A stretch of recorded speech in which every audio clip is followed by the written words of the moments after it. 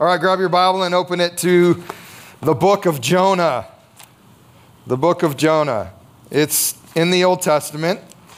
It's after Amos, by the way, which is actually it's after Obadiah, and Obadiah is after Amos, and Amos and Jonah were alive together at the same time. Well, we've been asking one big question this entire year to help us understand Jesus better, and our question is,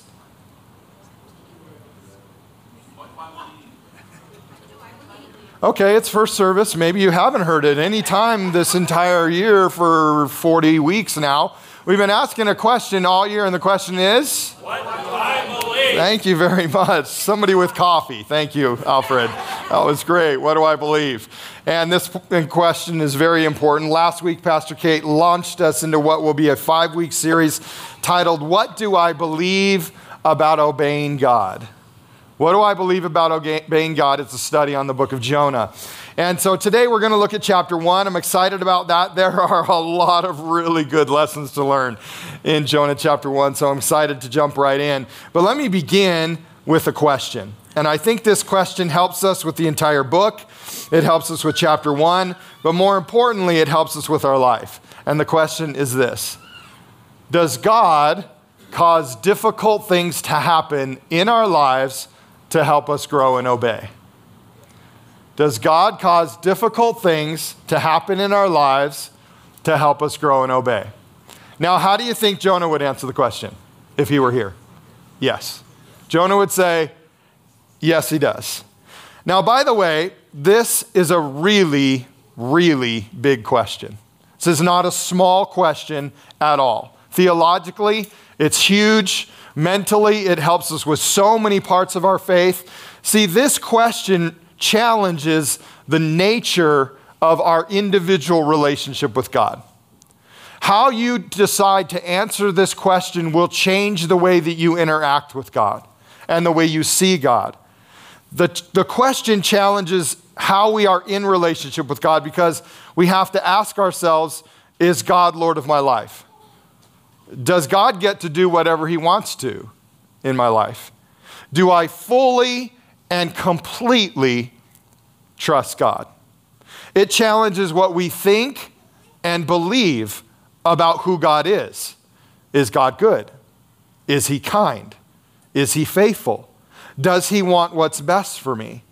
Is he the creator and sustainer of my life?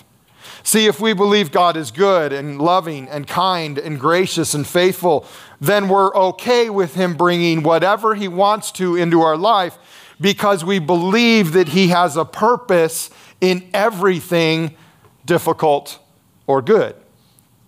The question challenges the sovereignty of God in our lives. Let me ask you a question. Does God have the veto power in your life, or do you still have it? This question challenges that. This story challenges that. Does God get to change my life, or am I in charge of it? See, the story of Jonah reminds us that sometimes the most difficult seasons of our life are exactly what we need to discover what we're not seeing. And more importantly, to discover that obeying God is always the best decision in our life. Now, as we read chapter 1 together, we're going to notice an important concept that I believe about obeying God that is really important, and it's kind of the overarching theme of chapter 1, and it's this: you can't run from God. You can't run from God. Now, if we can't run from God, then the best thing to do is what? Obey him the first time. And Jonah doesn't, and we get right into Jonah in chapter 1, and we see that as a result of running from God instead of submitting to God, a whole bunch of really funny and cool things happen at Jonah's expense for us to just enjoy and laugh about and learn what not to do. Amen? So let's look at it together. Jonah chapter 1. The Lord gave this message to Jonah, son of Amittai. Get up and go to the great city of Nineveh. Announce my judgment against it, because I have seen how wicked its people are. But Jonah got up and went in the opposite direction to get away from the Lord. He went down to the port of Joppa, where he found a ship leaving for Tarshish. He bought a ticket and went on board, hoping to escape from the Lord by sailing to Tarshish. Now, if you've ever wondered, that is the one place on the planet where God is not, apparently. Tarshish. I don't know where it is, but apparently the Lord is not there. But the Lord hurled a powerful wind over the sea, causing a violent storm that threatened to break the ship apart. Fearing for their lives, the desperate sailors shouted to their gods for help and threw the cargo overboard to lighten the ship. But all this time, Jonah was sound asleep down in the hold. So the captain went down after him. "How can you sleep at a time like this?" he shouted. "Get up and pray to your God. Maybe he will pay attention to us and spare our lives." Then the crew cast lots to see which of them had offended the gods and caused the terrible storm. When they did this, the lots identified Jonah as the culprit. "Why has this awful storm come down on us?" they demanded. "Who are you? What is your line of work? What country are you from? What is your nationality?" Jonah answered, "I am a Hebrew, and I worship the Lord, the God of heaven, who made the sea and the land." The sailors were terrified when they heard this, for he had already told them he was running away from the Lord. "Oh, why did you do it?" they groaned. And since the storm was getting worse all the time, they asked him, "What should we do to stop this storm?" "Throw me into the sea," Jonah said, "and it will become calm again. I know that this terrible storm is all my fault." Instead, the sailors rowed even harder to get the ship to the land. But the stormy sea was too violent for them, and they couldn't make it. Then they cried out to the Lord, Jonah's God. "Oh Lord," they pleaded, "don't make us die for this man's sin, and don't hold us responsible for his death.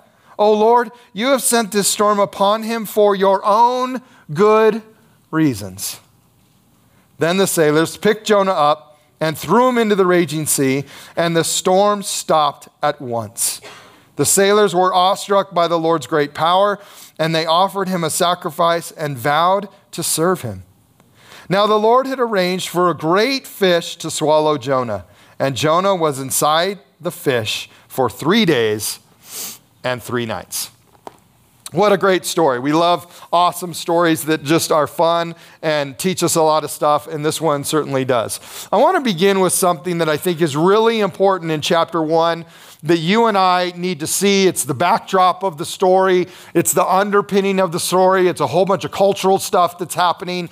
It's philosophy that's happening in the world at this time, and it's very interesting. I want us to notice something about the thinking of the sailors, the captain of the boat, and Jonah.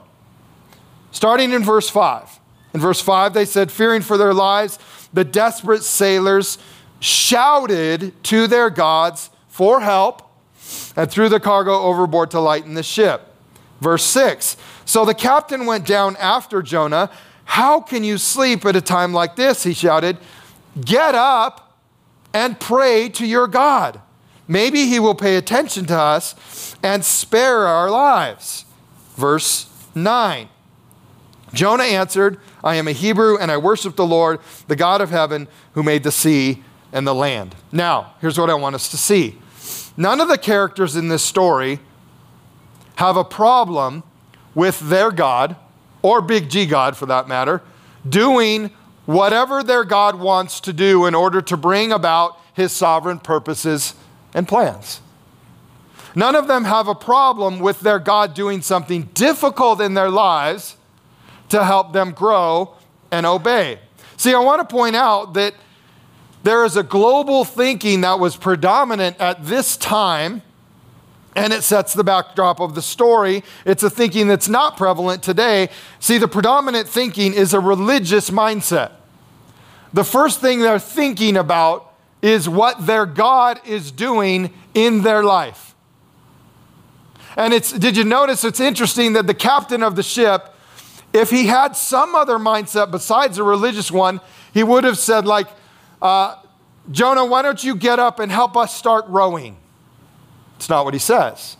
He says, get up and pray to your God, because obviously there's something bigger going on here than what we can see naturally or scientifically or philosophically. There's something going on that the gods have in our lives, and you need to get up and talk to your God. Now, everyone in the story, interestingly, is processing how their God is involved in what is happening in their life, in their surroundings. And most interestingly, none of them have a problem with their God doing whatever their God wants to do. It's very interesting. Why is that interesting? Because it's the opposite of what we do in the Western world. In the Western world, our thoughts and comments about God in relation to a difficult season in our life or a difficult thing happening in our life is completely different. In the Western world, we ask, why would God do that to me? We say, this is so horrible that God would bring something bad into my life. Or we say, I can't serve a God that would allow bad things to happen to me. He must be an awful God to bring something into my life that would make my life hard. That's what we say. Our philosophical mindset is completely different. We immediately blame God instead of saying, what's God doing right now? And could this be all my fault? No, we'd never say that. No, we'd never say that. Now notice, none of the characters in the story are thinking like we do. There's no philosophical problem for them. They're all perfectly fine with their God being sovereign over their lives. They don't have a mental conflict about it. God is God, and they are not. So their religious mindset includes that God can bring a challenging moment into their life whenever their God wants to, and they will learn from it. In this particular case, the sailors and the captain of the ship got a really big lesson into who the only real God is, because their gods couldn't calm the sea, but the Creator God could. Let me ask you a question. How often do you bring God into all the situations and circumstances of your life? Like these sailors did. Like the moment something bad started happening, they immediately connect their life with their Lord. Is He on your mind? Are you processing how God could help you through every season of your life? Or do you only include God after you've exhausted all your other options? Now, here's what I want you to notice. The sailors haven't even started rowing yet, but they've called out on their gods. So it's like the first thing they do. See, I hope you're including God in every big and every little thing in your life. Back to Jonah. We notice in this story something interesting about Jonah. Jonah doesn't want to do what God wants him to do. Right? God gives Jonah something to do, and the first thing that it says is Jonah went in the opposite direction. So he doesn't want to do what God wants him to do. Jonah doesn't want to obey God. Jonah wants to obey himself. He wants to obey the way he feels and what he thinks. And since he thinks the Ninevites aren't worthy of God's grace, and since he feels like they're horrible people, I don't have to obey God. I get to do whatever I want to do. And I can just sit in my feelings and my thinking. In fact, he feels so strongly about his own opinions and his own feelings and what he thinks that he's actually willing to die in his selfishness rather than obey God. Just throw me overboard. I don't care. I'm not going to obey God. I don't care. Just kill me now. He doesn't want to obey God at all. See, every story in the Bible is meant to teach us something today. And as we look at Jonah chapter 1, I think there's some things that we can learn. The first, we can't run from God. Jonah tried, didn't work very well. Jonah tried to run from God, so God made it impossible to run from him. Have you ever been in a situation like that? You tried to run from God and God just made it impossible for you to run from him?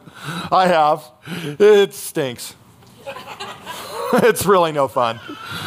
But God gets your attention and you finally realize, oh man, everything I actually wanted was just found in obeying God if I'd have just done that the first time. Now, will God always do something crazy like sending a largemouth bass to swallow you? I think it's a largemouth bass because have you seen the mouth of a largemouth bass? Like it's gotta be. I mean, they're just, and if you think about like a 250-pound largemouth bass, he could easily swallow Jonah. That's just my theory. It's not really. It's a great fish. We don't know what it is. But since largemouth bass are awesome fish, and he said it was a great fish, it must have been. So will God always do something crazy like this to stop us from running from him? The answer is no. Will God always do this? Will God always stop us from being disobedient to him? Will God always stop us from making silly mistakes and dumb mistakes and big mistakes and little mistakes? No. Sometimes God just says, well, you have free will, go ahead. That's fine. Sometimes God lets us run in the opposite direction as far as we want to, into all the craziness we want to. And it's not that he doesn't care. It's just that we have free will. Now, God could have done that with Jonah. He could have said, Jonah, fine. The prophet Amos is alive. He'll obey me. I really don't need you. See, God could have said, Jonah, forget it. Go do whatever you want. Go ahead. Run to the end of the earth. The only thing you're going to find at the end of the earth is my presence again. Go ahead. Just try it. I'll send Amos. He doesn't disobey me. But God didn't do that. Why didn't God do that? Because he cared about Jonah. Because he cared about Jonah's heart and what Jonah was thinking. And he cared about Jonah's stinking thinking and Jonah's attitude and Jonah's hard heart. And he wanted Jonah to change because he loved him. And he wanted Jonah to learn what Jonah was not learning on his own. And isn't it interesting that God does the same with us, doesn't he? Because he loves us, he wants to change our heart. He wants to change our thinking and our attitude and help us discover that obeying him is always the best for our lives. Now, the challenge with the story of Jonah is he never changes. When he gets thrown overboard, he ends up 3 days in the belly of a whale. He goes to Nineveh. He kind of obeys God. But he obeys God in this disgust and a crappy attitude. And then he sits on a hill and he says, bring the fire. He never really gets it. He continues to run from God, whether he's in a boat or in a fish or on a hill outside Nineveh. He continues to run. What about you? The next big question I think we can ask about this section is this. In what area of your life are you running from God? See, because all of us, we're just like Jonah. God says, hey, here's how I'd like to obey you. And we say what? Nah. My idea is better. We all do it. We all have ways that we're running from God. Jonah chose to run from God. So do we. Now, chapter 1 reveals to us that what? Running from God is a bad decision. I'm not suggesting that the next time you go fishing, you're going to get swallowed by a big fish, or the next time you're walking in the park, an eagle the size of an airplane is going to pick you up and throw you in a nest somewhere. I don't know what God would do. I'm not suggesting that, but here's what's interesting. Jonah ran in the opposite direction of what God wanted for him, and sometimes we do the same. We know what God wants us to do, but like Jonah, we want to do what we want to do. And so we disobey. See, our disobedience is our way of running from God. Let me repeat that. Our disobedience is our way of running from God. Has the Holy Spirit been encouraging you to obey God some way? We call this conviction. It's actually a really good thing. Because the Holy Spirit loves us and he wants to help us live our lives to honor Jesus, and he wants to help us in every part of our lives, he talks to us. He tells us things. He convicts us. And he asks us to honor Jesus in every way possible. So I want to encourage you. Don't run from the Holy Spirit's gracious nudges in your life. We all have them. We all have those nudges, and we all need them. And I want to encourage you, let's not be like Jonah. Let's run to God, not away from him. Here's another good question we could ask.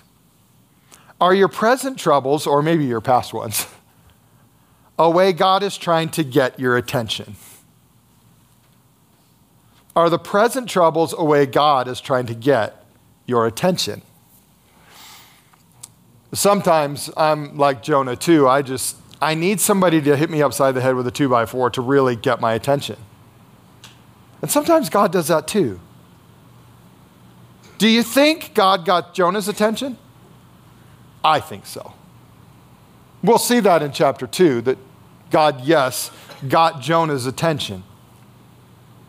Let me tell you something that I think is revealed in this story of Jonah. It also answers our original question, does God cause difficult things to happen in our lives to help us grow and obey? And I think what I'm about to tell you, when you understand this idea, this powerful truth, it will change so many things in your thinking, but it will also change the way that you live your life moving forward. It's just a simple truth, and it's this. Your holiness is more important than your happiness. That's a big concept. It's huge, but it's really true. God believes that our holiness is more important than our happiness. Now, as people who live in the United States in 2023, what's wrong with that statement? We don't live this way. We actually live the opposite way. We think what? That if I'm happy, I'll be living in God's holiness. It's not how it works. And the entire planet right now believes what? That if I'm happy, that's the right way to live. That the best way to live is to be happy. So our world has got this backwards. Today, our world thinks happiness is more important than holiness. That's why we see a lot of things starting to become backwards in our world, because happiness is more important than a whole bunch of things, like going to work, disciplining our children, having a sound financial budget, being wise, on, add to the list 1,000 things. So you and I are living during a time when the opposite of the place that we live and the world that we live is telling us something totally different. That your happiness is the most important thing in your life, and you should do whatever you can to get happiness. That's what our world's telling us right now. Now that's a problem, because that's not the most important thing in life. The most important thing in life is holiness, not happiness. Now, if you can get both at the same time, that's awesome, right? And I believe we can in Christ. You get both because your mind shifts. And your mind in Christ, when you and I are in Christ and we're filled with the power of the Holy Spirit, we change what happy is. That's the challenge. You and I have to change what happy is. And when we get on board with what God is doing and sending the gospel to the ends of the earth, happy becomes sharing Jesus with the world, not a new boat, not the best clothes, not fill in the blank. See, God loves you a lot. I mean, a lot. The cross is proof that Jesus loves us just a ton. And he loves us so much that he will discipline us. He loves us so much that he will try to get our attention however he can. And he loves us so much that he will continue to love us just the way we are.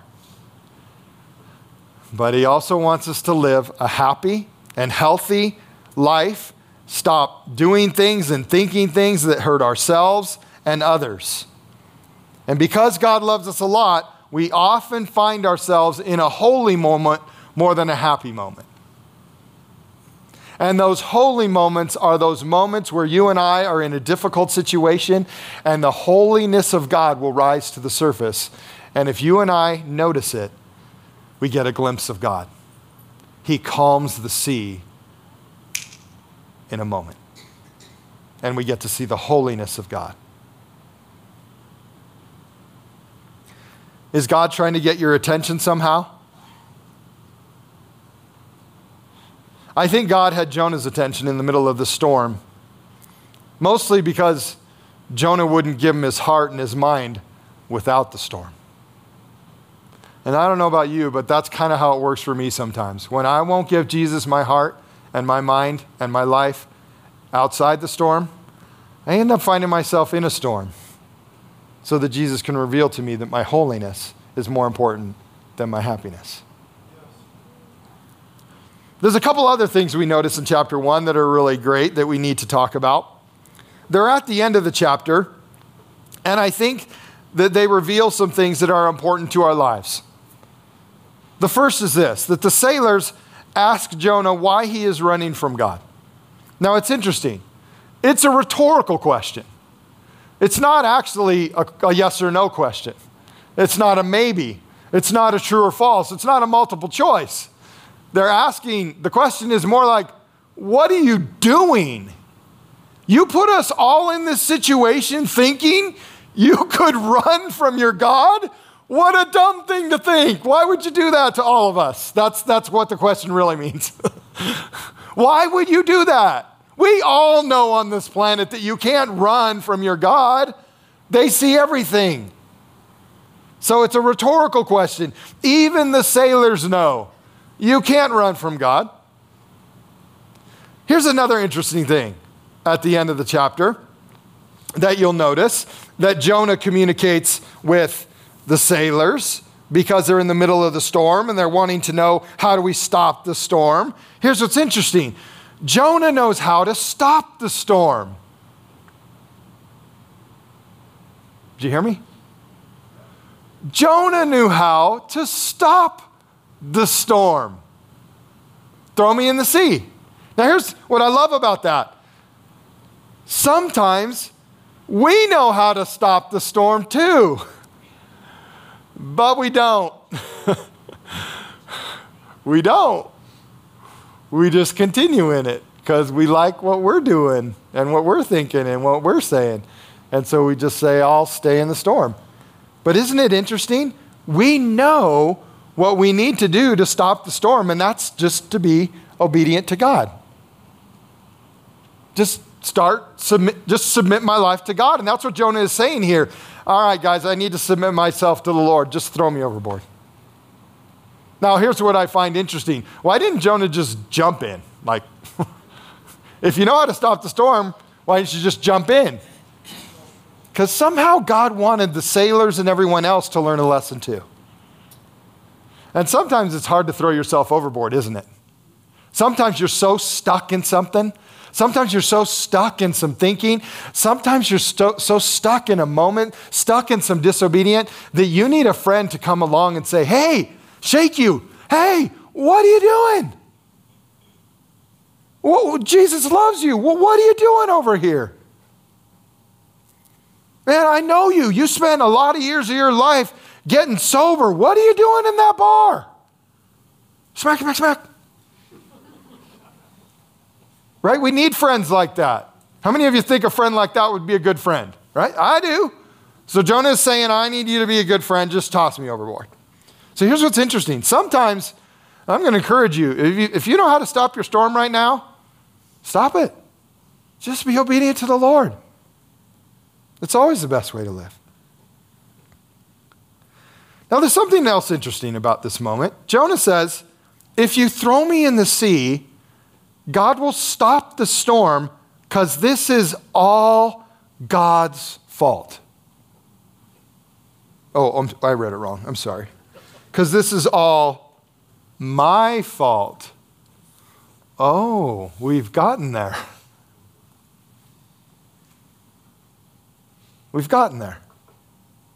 But there's something else that I think is really, really interesting about this moment.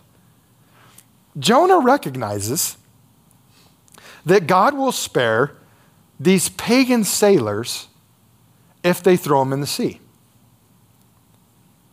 Now, these pagan sailors, they're living for false gods, just like who else? The Ninevites. So to the pagan sailors, are they living just like the Ninevites? Probably. Are their lifestyles just like the Ninevites? Probably. They're sailors. I mean, let's be real. Probably can't complete a sentence without the F word. I mean, right? This is the guys. But here's what's crazy.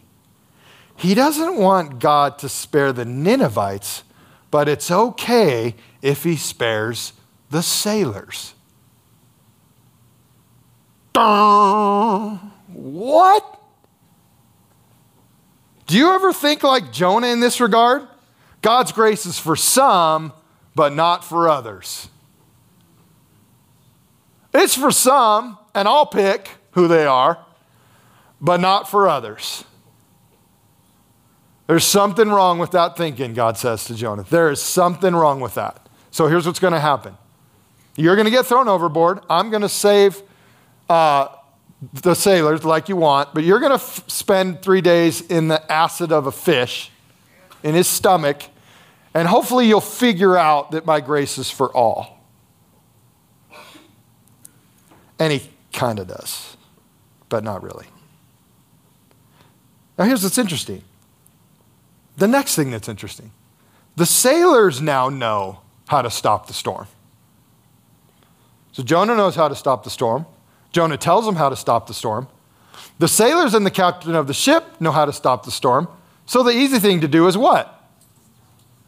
Row like crazy. What? Are you kidding me? What? Did it really say that? Instead, the sailors what? Rowed even harder to get the ship to land. Is this not like you and me? I mean, come on. This is like me. I don't know if it's like you. But I know exactly what I'm supposed to do, and I say what? I can still do it my way. And I'll show you, God, I can still do it my way. I'll just try harder and harder and harder until what? I'm just beat. Until I'm literally beat down, dead, tired, can't do nothing else.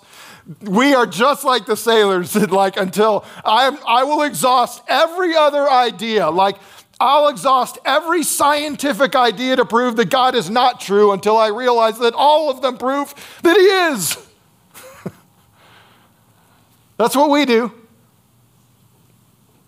Whatever philosophical idea makes sense to me besides that God is real, that's what I'm going to do until I'm just so tired.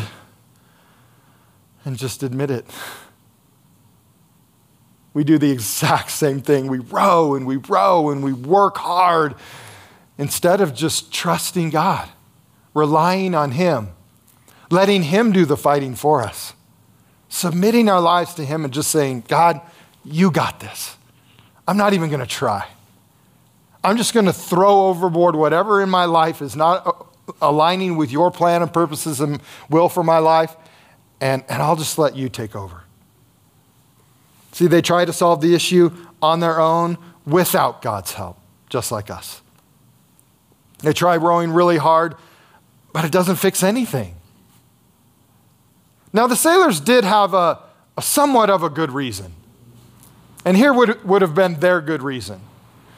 They now understand who the real God is in the world. It's Jonah's God. And they're probably thinking in their mind, okay, if Jonah's God is really big and really strong because he's made this great big storm, what would happen to us if we actually did throw him overboard? So it's maybe a little bit of a self-preservation thing too. They're like, if Jonah's God's this powerful for one of his people that love him, then what might he do to us if we hurt that guy? So maybe we better not hurt him. Then in the end, they throw him overboard and the sea becomes completely calm, and we get to verse 14. In verse 14, it says, then they cried out to the Lord, and you'll notice that Lord is capitalized, so it's not their own God they're crying out to anymore. They're now crying out to who? To Jonah's God. Then they cried out to the Lord, Jonah's God. "O Lord," they pleaded, "don't make us die for this man's sin, and don't hold us responsible for his death. O Lord, you have sent this storm upon him for your own good reasons." This is the crux of the matter. They acknowledge that God is God, but they also acknowledge that God has good reasons for the storm. That God has good reasons for the difficulty. See, the storm is meant to get their attention and Jonah's attention, and it's important to note Jonah's not choosing to be obedient to God yet, but the sailors are. The pagans are. The non-Christians are. They get it. Can't run from God, and you probably should obey him the first time. They get it, so what do? You're out. Off goes Jonah. The sea becomes calm immediately. See, they understand God had a better plan.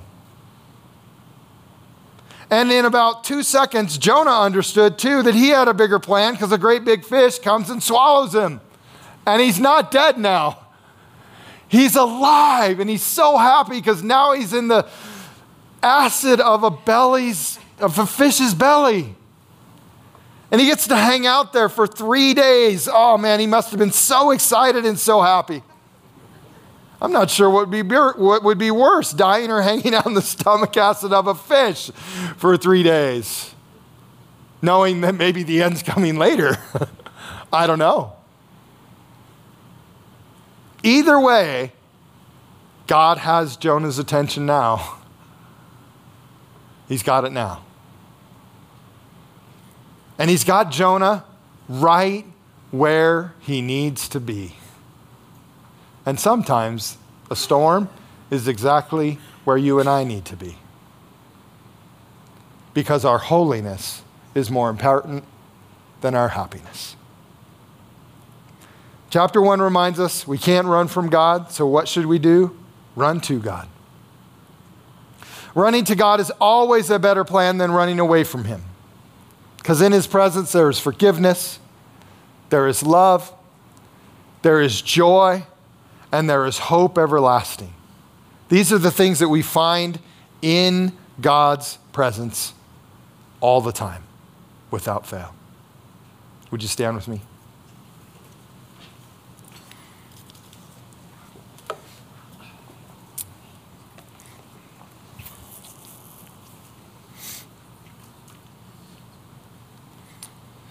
Last week, Pastor Kate ended our time with a really important verse from Psalm 139, and we're going to choose to end our time together with this verse each week.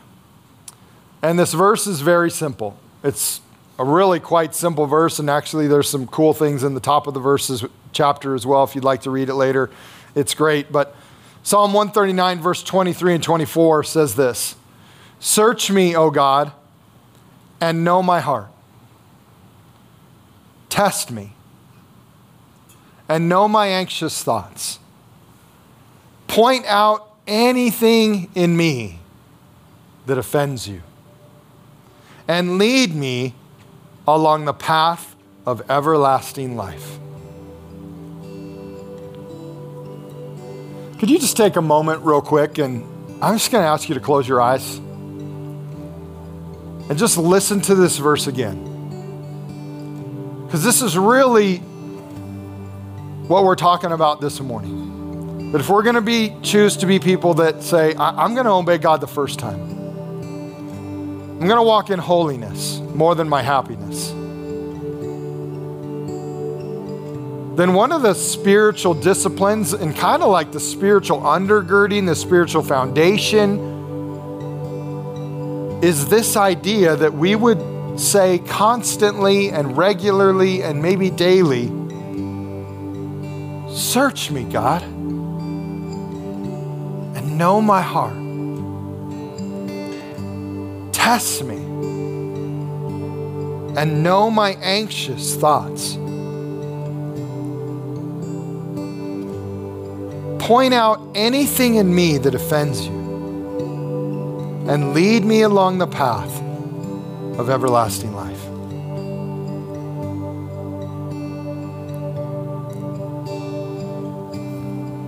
With every eye closed and no one kind of looking around, and I'm not going to look either just because I want this to be just between you and the Lord, so I'm closing my eyes too. I just want you to know. Because I feel like I just want to give space for this for a minute. Just for those of us in the room, and maybe you're watching online too or watching it later, I just want to ask a question that I think is important as we just kind of close things down here. And it's this. Is there something that you know that the Holy Spirit's been talking to you about? You know it's something that is disobedient to the Lord, and you want to just confess to the Lord like Jonah did, hey, this is my fault, and I need to throw it out of my life. And Jesus, I want you to forgive me, and I want you to set me on the path of everlasting life. If that's you this morning, every eye closed, just raise your hand so God can see it. And it's just your way of saying, here I am, Lord. Search me, know me. This is in my heart, it's in my thoughts, and I just want to give it to you, knowing that there's no condemnation for those who are in Christ Jesus. And if you raise your hand, you're completely forgiven. It's your moment right now of saying, I'm done with this. And I'm going to walk in the healing and the freedom and the power of Jesus Christ moving forward. Lord, those that have raised their hands this morning, I just want to pray that you would do a good work in them.